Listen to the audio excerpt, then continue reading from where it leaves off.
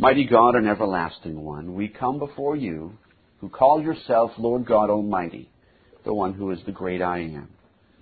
As you have revealed yourself, O God, to Noah, we so ask that you administer your word to us now as we look at Genesis 9 and as we think about some of the important aspects of this section of your word. We pray, O Lord, that preaching would be done with unction, that hearing would be done with conviction, and you would help us, O God, to understand what your word says to us this morning. We ask, O God, that you would be with us and aid us through the power of the Holy Spirit, that we might see Christ all the more clearly. And we so ask these things in Jesus' name. Amen. We're going to read Genesis chapter 9, 18 to the end of the chapter. Follow as I read through. Now the sons of Noah who went out of the ark were Shem, Ham, and Japheth. And Ham was the father of Canaan. These three were the sons of Noah, and from these the whole earth was populated. And Noah began to be a farmer, and he planted a vineyard.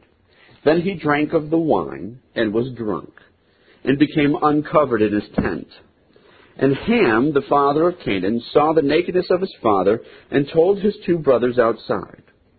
But Shem and Japheth took a garment, laid it on both their shoulders, and went backward and covered the nakedness of their father. Their faces were turned away, and they did not see their father's nakedness. So Noah awoke from his wine and knew what his younger son had done to him. Then he said, Cursed be Canaan, a servant of servants, he shall be to his brethren. And he said, Blessed be the Lord, the God of Shem, and may Canaan be his servant. May God enlarge Japheth, and may he dwell in the tents of Shem. And may Canaan be his servant. And Noah lived after the flood 350 years. So all the days of Noah were 950 years, and he died. Now, in this particular section of Scripture, Moses is demonstrating the sons of Noah, not only because he's about to pass on a specific history, but for the purpose of more fully illustrating the force of the promise, the cultural mandate, replenish the earth. These people are going to be the future. As the text says, all the earth was populated.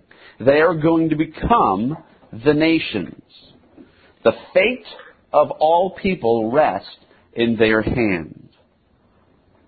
Out of all of the virtues that they have and all of the vices that they have, Noah's son, he and his sons, demonstrate all the families of the world.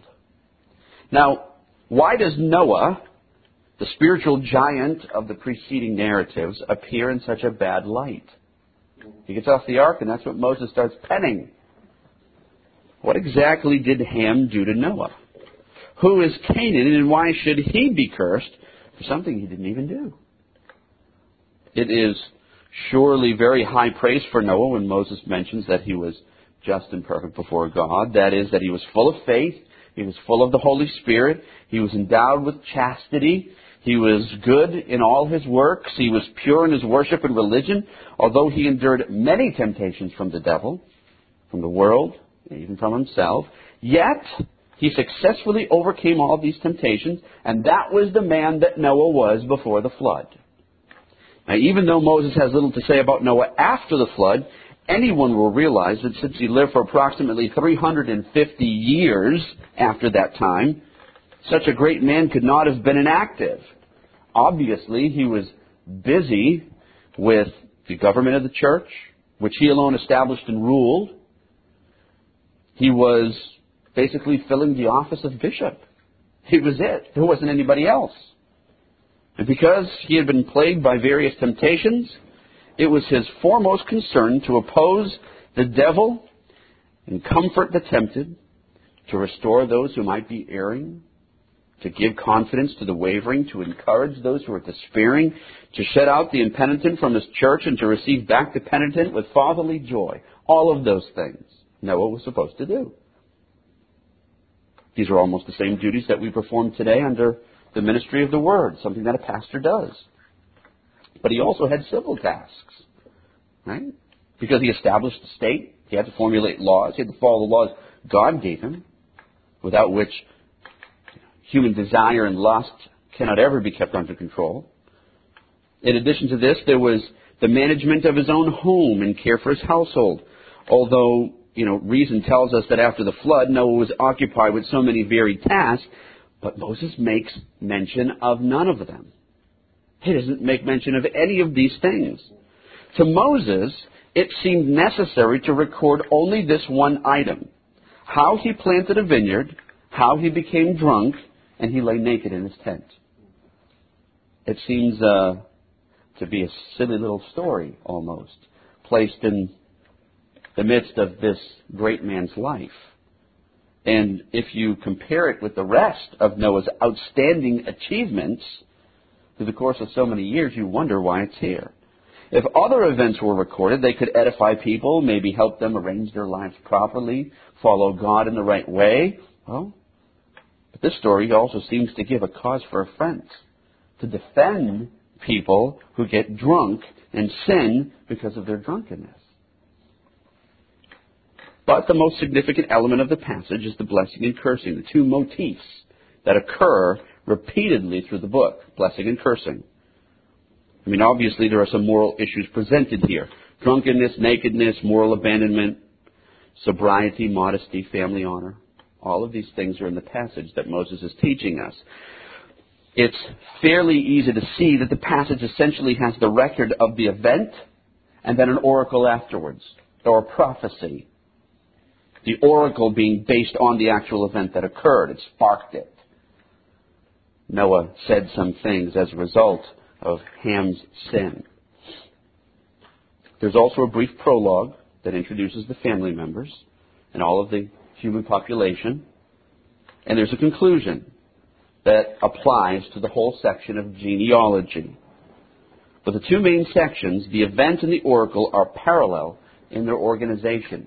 And that's what Moses wants us to concentrate on. He put this in here for particular reasons. Let's find out what he has. First, there's the prologue.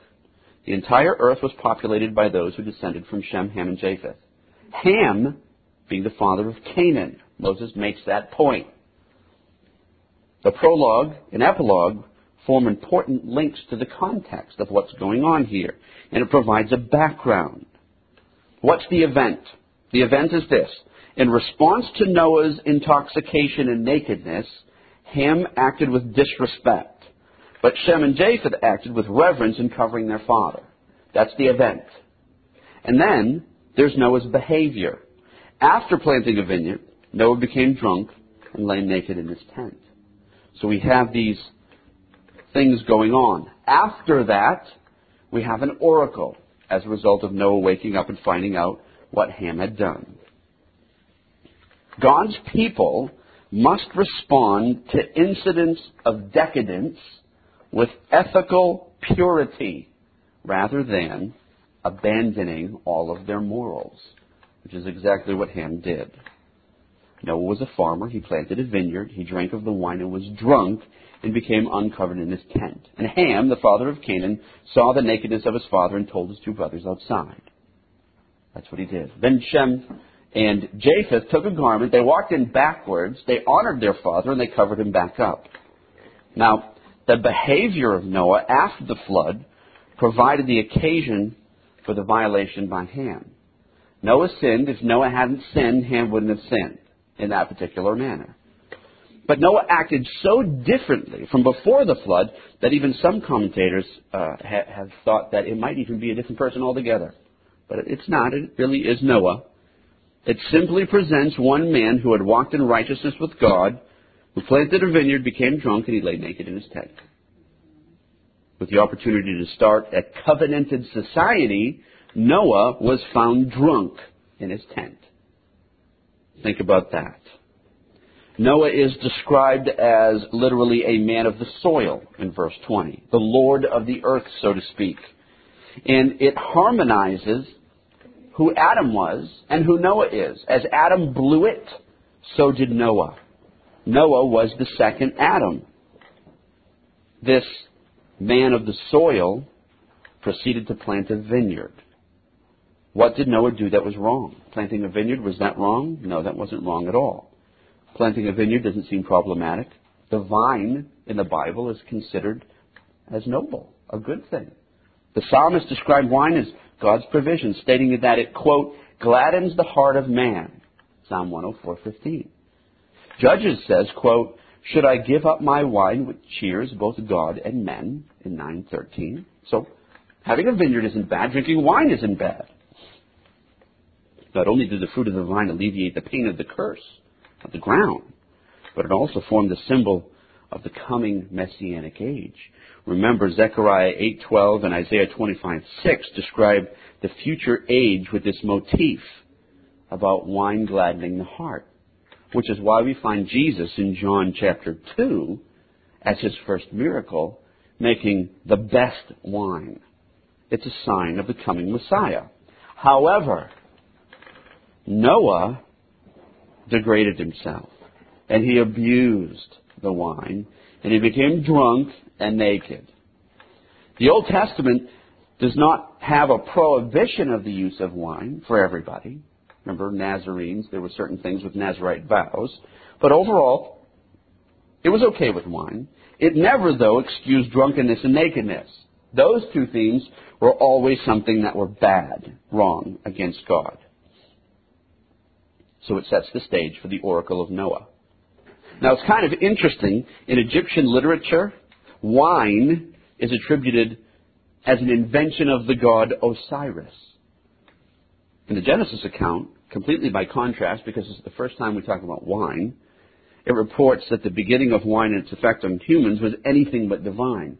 Noah was drunk, and it had all the trappings of total depravity around it.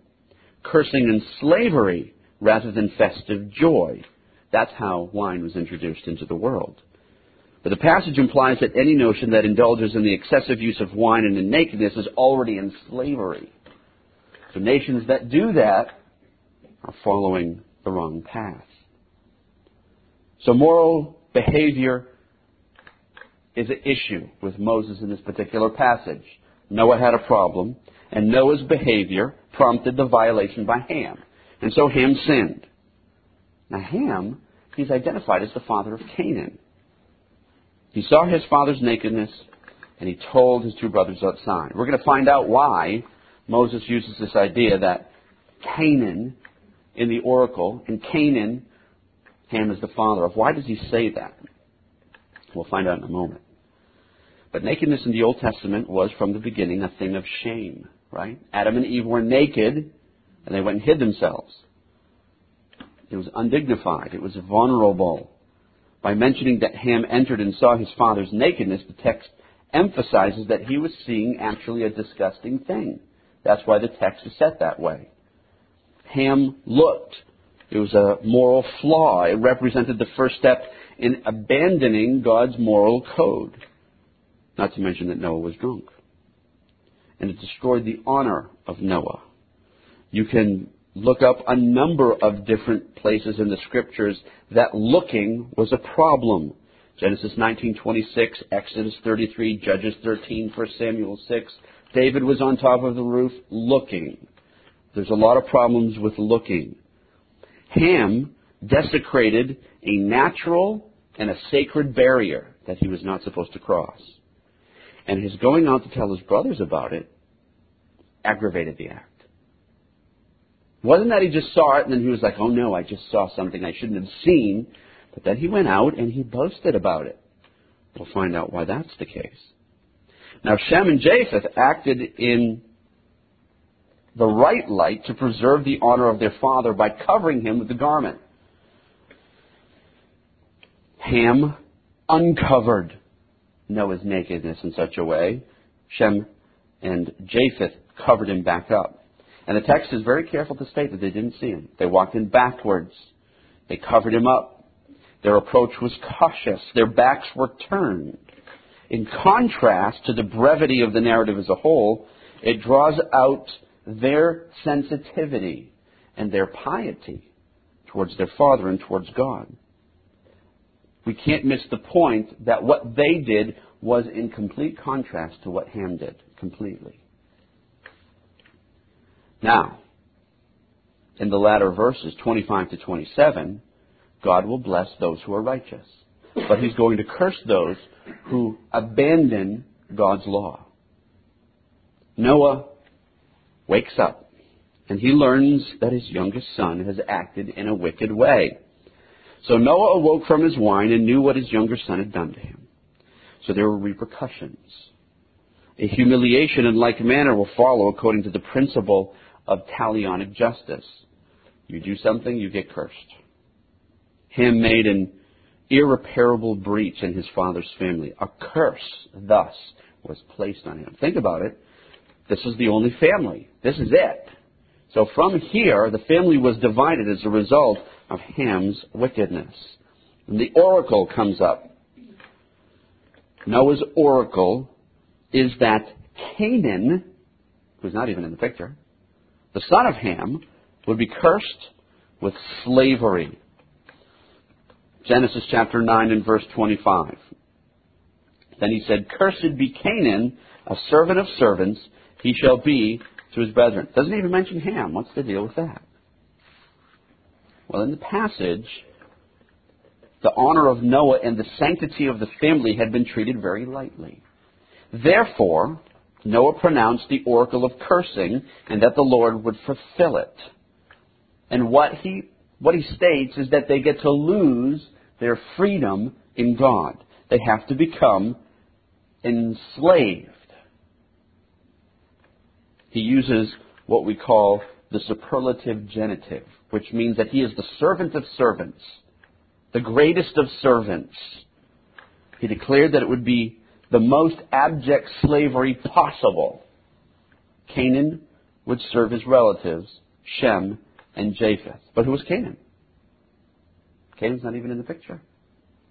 Well, what Moses did was he knew and applied the prophecy. Was it right to curse someone for the actions of another? Because that's what he was doing, right? But Moses' oracle was that Ham is going to be a slave to Shem and Japheth. His family line would be that.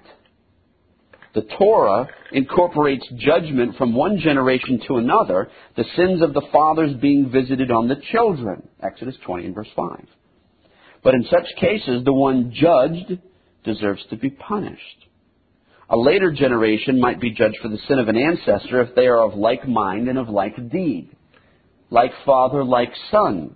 Otherwise, they might simply bear the fruit of some of their ancestors' sin. So in one of those ways, even though the oracle of cursing would weigh heavily on him, as he saw his family marred, it was directed to his distant descendants. Why? Because they did the same thing Ham did. Moses was sitting right in the middle of it. The Israelites had left Egypt, of which, interestingly enough, are the descendants of Ham, but also went into the land of Canaan, of which are the descendants of Ham.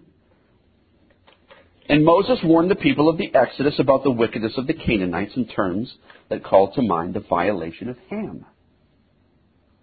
There follows in Leviticus 18 a very long list of vile practices that the Canaanites did. And the text employs euphemisms a number of times using the word nakedness. 24 times it uses it. Because of the sins of the Canaanites were defiled and they were to be driven out before the Israelites. The very sin that Ham had done in seeing his father's nakedness, so the Canaanites followed suit. And Moses was simply applying the oracle to them.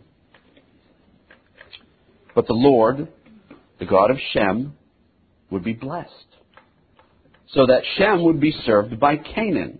Japheth would be enlarged and settled in Shem's tents, causing Canaan to serve him. The blessing's given to Shem, but the wording is kind of interesting. It says, the God of Shem is blessed. Wouldn't it say, Shem is blessed as a result of being a son of God? That sounds more correct, but it says, the God of Shem is blessed. Well, God makes himself a name in becoming the God of Shem, and thus entwines his name with that of Shem, which means the same. By blessing the God of the man and the tribe, the man himself is blessed. The idea is that Shem would ascribe his good fortune to the Lord, for his advantage would be his relationship to the Lord. Canaan is enslaved. Shem is not. He's free. People living in dark debauchery without any familial respect but only aggressive sin are enslaved already by their lusts and are doomed to divine destruction.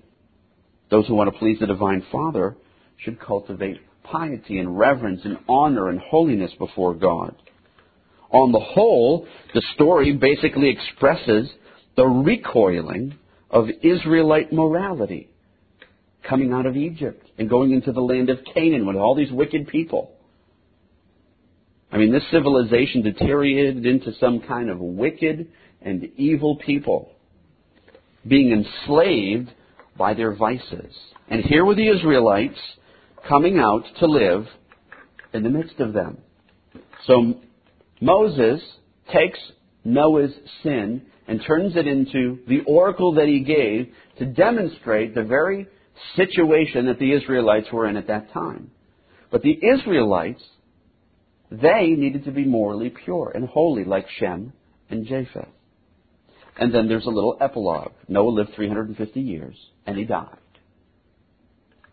He died at the age of 950 years. That's a long time. What shall we learn from the text?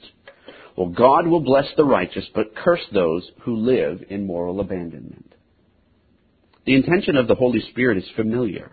He wants the godly who knows their weaknesses, and for this reason are disheartened, to take comfort in the offense that comes from the account of the lapses among the most holy of people and the most perfect of the patriarchs. In such instances, we should find sure proof of our own weaknesses, and therefore bow down in humble confession, not only to ask forgiveness, but also hope that there will be forgiveness when we sin. The Holy Spirit makes mention of this, I guess we could call it an extraordinary lapse, spiritual declension. He lives over 350 years more. That's what the text says when we end it. But Moses doesn't take time to talk about any of Noah's accomplishments in that way. His sin was inexcusable as is any, but this caused Ham to sin as well. Listen to why, though. Martin Luther said this: "So Ham did not laugh at his father because of some childish thoughtlessness, as children do when they stand around a drunken peasant in the street and make sport of him. He was actually offended by his father's fall because he regarded himself as more righteous, holier, and more pious than his father. We have here more than a mere appearance of offense. The very situation is an offense, because son Ham is so offended by his father's drunkenness that he passes judgment on his father and takes delight in his sin," which is exactly what Ham did. What kind of sin was it? Well, a pupil doesn't rebel against his teacher unless he first loses all due respect of his teacher. His son lost all due respect from his father. Ham was wise in his own eyes and holy to himself, and in his own judgment he regarded many things that his father had done as evil or foolish. And it points to a heart that despises not only its parent, but also the commands of God, which says in the 5th commandment that he's to honor Noah. Therefore, nothing is left for the wicked son except to wait for an opportunity that he could use as evidence to bring his father's foolishness to public attention. And that's what he did. He went out and told his brothers, "Look at what Dad's done." He wants this to be conclusive evidence that God has forsaken his father and accepted him, the one who went out and exposed his father for doing wrong. And so he broadcasts it. But here's the thing. Ham is not a 7-year-old child. He's a 100-year-old man. and he sinned against his father as a result. That kind of sin found out that he was going to be enslaved to his brothers as a result. Another thing we should think of is that God should be praised and blessed forever for dealing with his saints in a truly wonderful manner. He could have really slammed Noah right there, but he didn't. He permits them to be weak and to stumble, and sometimes he lets his saints fall into displeasure and offense. And the world judges and condemns them, but he forgives them. He forgives them in their weaknesses, and he has compassion on them. On the other hand, he leaves to Satan and utterly rejects those who are holy in their own eyes, people like Ham. The godly should have comfort that they have God to look to in their weakness, because they see that at times even the most holy men, even the saintliest of men, fall disgracefully as a result of their weaknesses. But God is going to curse those who act immorally. Ham was preserved from the flood, but he was later cursed. Though he was preserved with that few during the flood, he really forgets everything about what religion is about. He forgets the commands of God. He forgets about what moral piety is about. Those sins are always first of the heart. He had a bad heart. That was his problem. And Ham is cursed by his father. But, interestingly enough, Ham takes possession of the largest portion of the world. I thought Ham was supposed to be a slave to Shem and Japheth. Ham actually establishes extensive kingdoms, one of which is Egypt, of which the Israelites were enslaved, and Moses is writing after their rescue from that enslavement, correct? Yet, they go out into Canaan, another foreign land, which is by the sons of Ham. What's the deal? I thought that the prophecy said that they were going to be enslaved. Well, whether they're promises or threats, the prophecy here talks about how God delays both the punishments and the rewards. That's why Christ says, "For he who endures unto the end will be saved." Ham was enslaved to his brothers because they were enslaved in moral turpitude, in moral wickedness, in evil. Ham and his descendants were the opposite of those who looked to God by faith. They were enslaved in their wickedness and their depravity. But the whole life of the godly is one of faith and hope. If one were to take all of the achievements and the examples of the world into account, they all stand for the opposite of what faith is about. Ham is cursed, and yet he becomes somewhat of a lord. Shem and Japheth are blessed, but they bear the curses and are afflicted by Ham's descendants in various ways. But the Scripture says he shall be a slave of slaves. That is the lowest and most abject slave. But it doesn't really make a whole lot of sense if we just look at it from the physical line, because you'll see that he rules in Canaan, and that Abraham, Isaac, and Jacob and other descendants were servants among the Canaanites many times. And the Egyptians are descendants of Ham, and they were oppressed in that country for hundreds of years. How then is it true that Ham is cursed and Shem is blessed? Well, evidently in this way. It's the fulfillment of the divine promise, and threat had to be waiting. It's the whole idea. The delay that occurs is that the ungodly may fill their cup, and God cannot be accused of not giving an opportunity for repentance. Just because it's a physical idea that we're thinking about, we have to translate it over to understand that God, like he said about the Amorites, I'm not going to judge them yet because their sins are not yet filled. They are building up. Ham's descendants were building up curses upon one another. And while the godly are oppressed by the ungodly and actually serve those who are their servants, they go through trials and training for the purpose of increasing their faith and love towards God. That's what's going on. So, they are slaves. And they are the slave of slaves.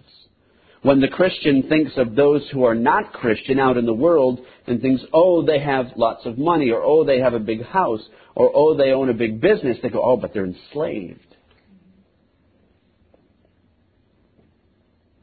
While the time was going by, it was impossible for Ham's descendants to be powerful enough to avoid the divine judgment that was coming, because theirs was just a physical industry that they were coming up in. The curse ultimately came upon Ham and all his descendants because they had regarded God's people and God himself with arrogant contempt and unbelief. So Ham was cursed. Canaan was cursed. And Moses made a practical application in the oracle right there, showing the Israelites the effects of the curse that went from Ham right down into the people. How then shall we look and take this particular passage and apply it to ourselves? Well, very simply, a couple of things. One, we should be respecting our elders. Ham didn't respect his father. Moses shows Ham as a horrible example of those that we should help young people in the church, young people around us, to understand that they should, in every way, learn to respect and love their elders, the civil government, the magistrates, their parents. They should have respect for them. This account isn't recorded for Noah's sake or for Ham's sake. It's recorded for our sake. Ham was a despiser of God, and Ham was a despiser of his parents, and he's depicted in the most hideous way. And he's cursed in that same way, that God so cursed him to give him over to the lust of his flesh.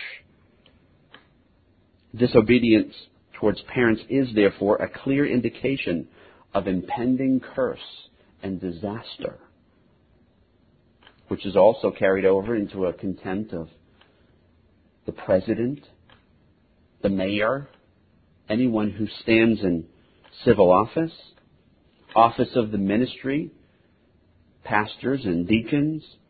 When people in the ancient world began to deride the patriarchs and despise their authority, what happened? Flood came. When among the people of Judah, a child began to be insolent against an old person, what happened? Jerusalem fell, and Judah collapsed, as Isaiah 3:5 shows. Once you abandon those morals, the deterioration of morals is the surest indication of impending ruin. How shall we apply it to America? Seems like America is prospering.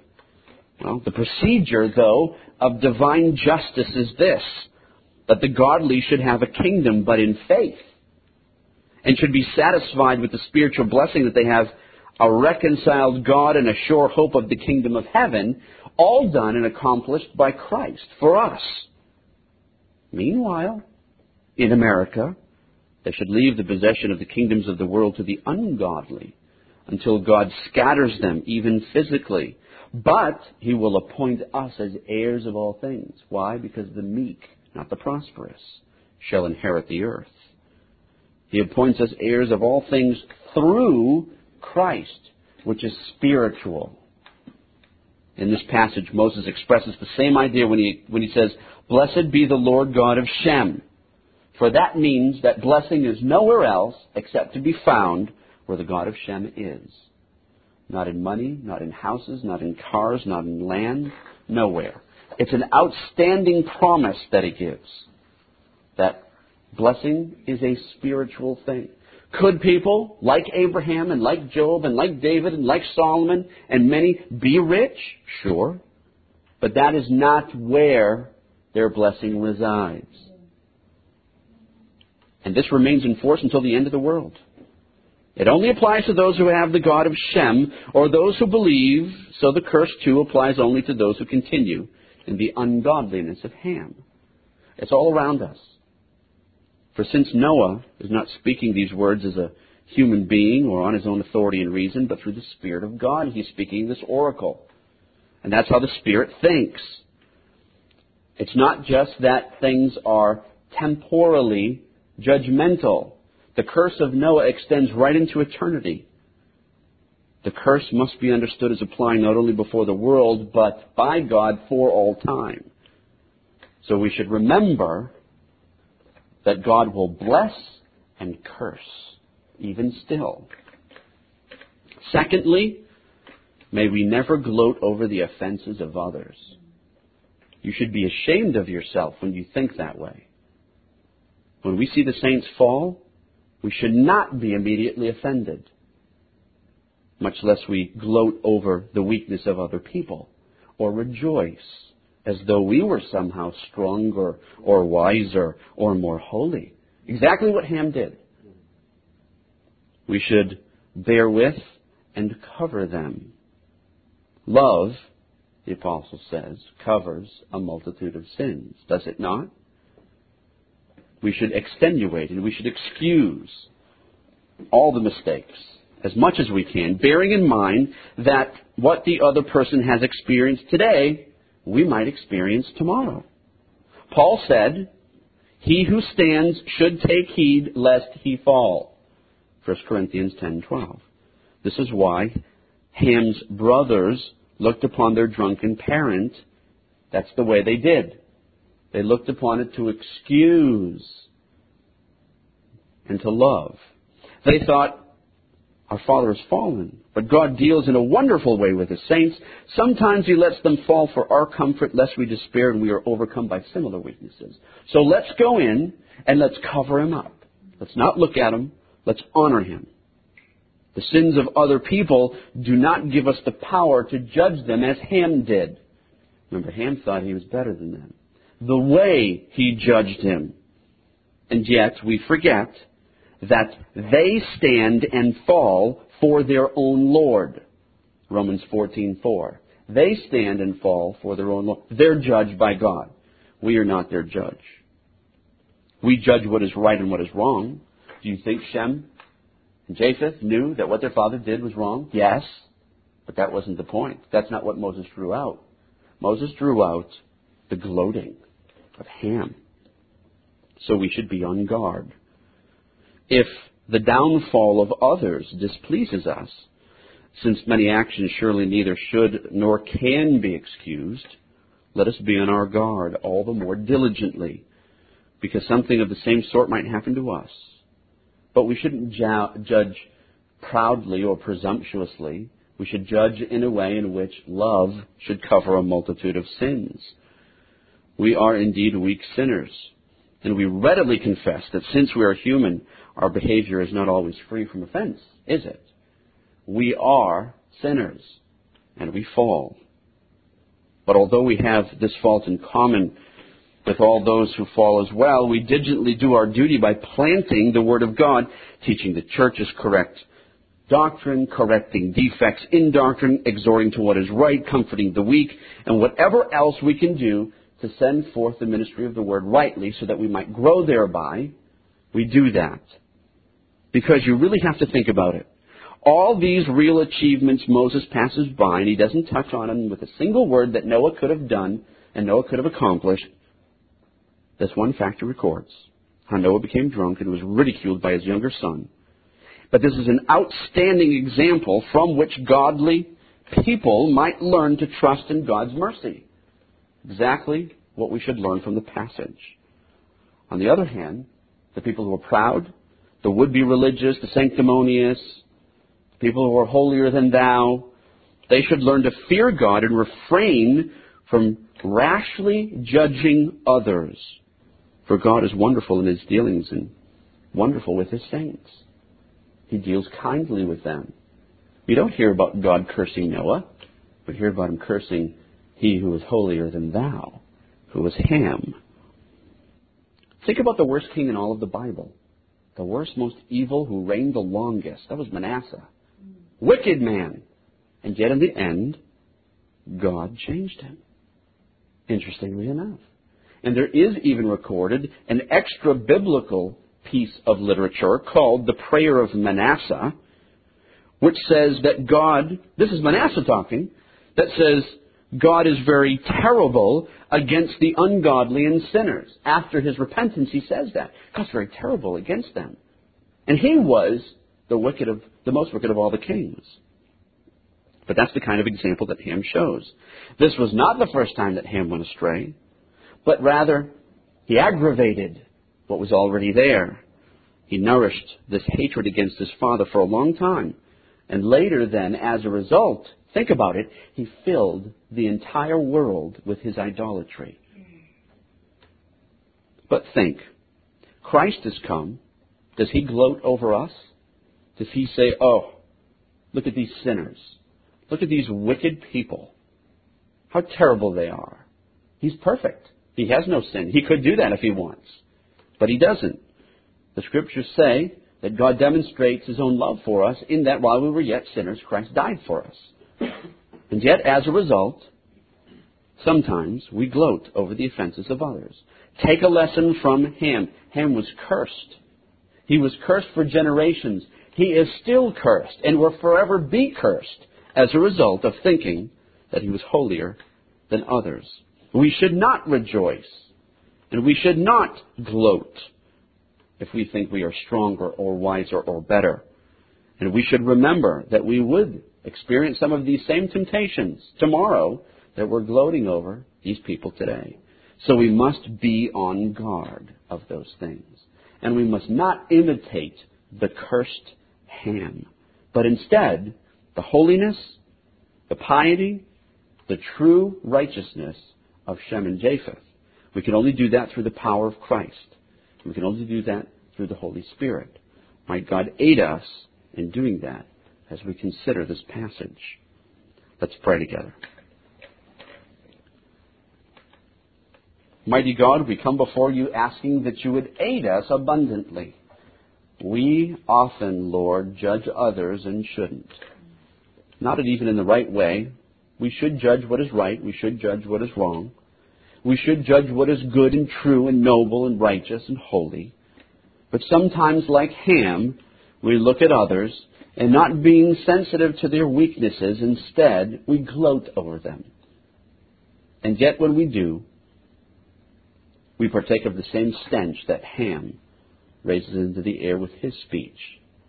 We ask, O Lord, that you would forgive us and that you would aid us to be like Shem and Japheth, that you would rejoice to be our God, that you would not be ashamed to be called our God. And, O Lord, we pray that you would help us to take a lesson also from Noah. In all of the things that Moses could have written, he wrote that Noah was drunk and naked. Even the best of the saints still have their spots. And yet, O Lord, we pray that you would help us in the time that we have, just as Noah had 350 more years. We ask, Lord, that you would aid us in all the work that we do, that we would be holy and righteous, unspotted, that you would aid us to follow you with our whole heart, keeping the law as we should, with the help of Christ and the power of the Holy Spirit, looking to Him. We ask that we would be a pleasing aroma before you as a sacrifice given, a living sacrifice given over to you in all these things. And we so pray it in Jesus' name. Amen. This Reformation audio track is a production of Stillwater's Revival Books. SWRB makes thousands of classic Reformation resources available, free and for sale, in audio, video, and printed formats. Our many free resources, as well as our complete mail-order catalog, containing thousands of classic and contemporary Puritan and Reformed books, tapes, and videos at great discounts, is on the web at www.swrb.com. We can also be reached by email at swrb@swrb.com, by phone at 780-450-3730, by fax at 780-468-1096, or by mail at 4710-37A Avenue, Edmonton, that's Edmonton, Alberta, abbreviated capital A, capital B, Canada, T6L3T5. You may also request a free printed catalog. And remember that John Calvin, in defending the Reformation's regulative principle of worship, or what is sometimes called the scriptural law of worship, commenting on the words of God, which I commanded them not, neither came into my heart, from his commentary on Jeremiah 7:31, writes, God here cuts off from men every occasion for making evasions, since he condemns by this one phrase, I have not commanded them, whatever the Jews devised. There is then no other argument needed to condemn superstitions than that they are not commanded by God. For when men allow themselves to worship God according to their own fancies, and attend not to his commands, they pervert true religion. And if this principle was adopted by the papists, all those fictitious modes of worship in which they absurdly exercise themselves would fall to the ground. It is indeed a horrible thing for the papists to seek to discharge their duties towards God by performing their own superstitions. There is an immense number of them, as it is well known, and as it manifestly appears. Were they to admit this principle, that we cannot rightly worship God except by obeying his word, they would be delivered from their deep abyss of error. The prophet's words, then, are very important, when he says that God had commanded no such thing, and that it never came to his mind, as though he had said that men assume too much wisdom when they devise what he never required, nay, what he never knew.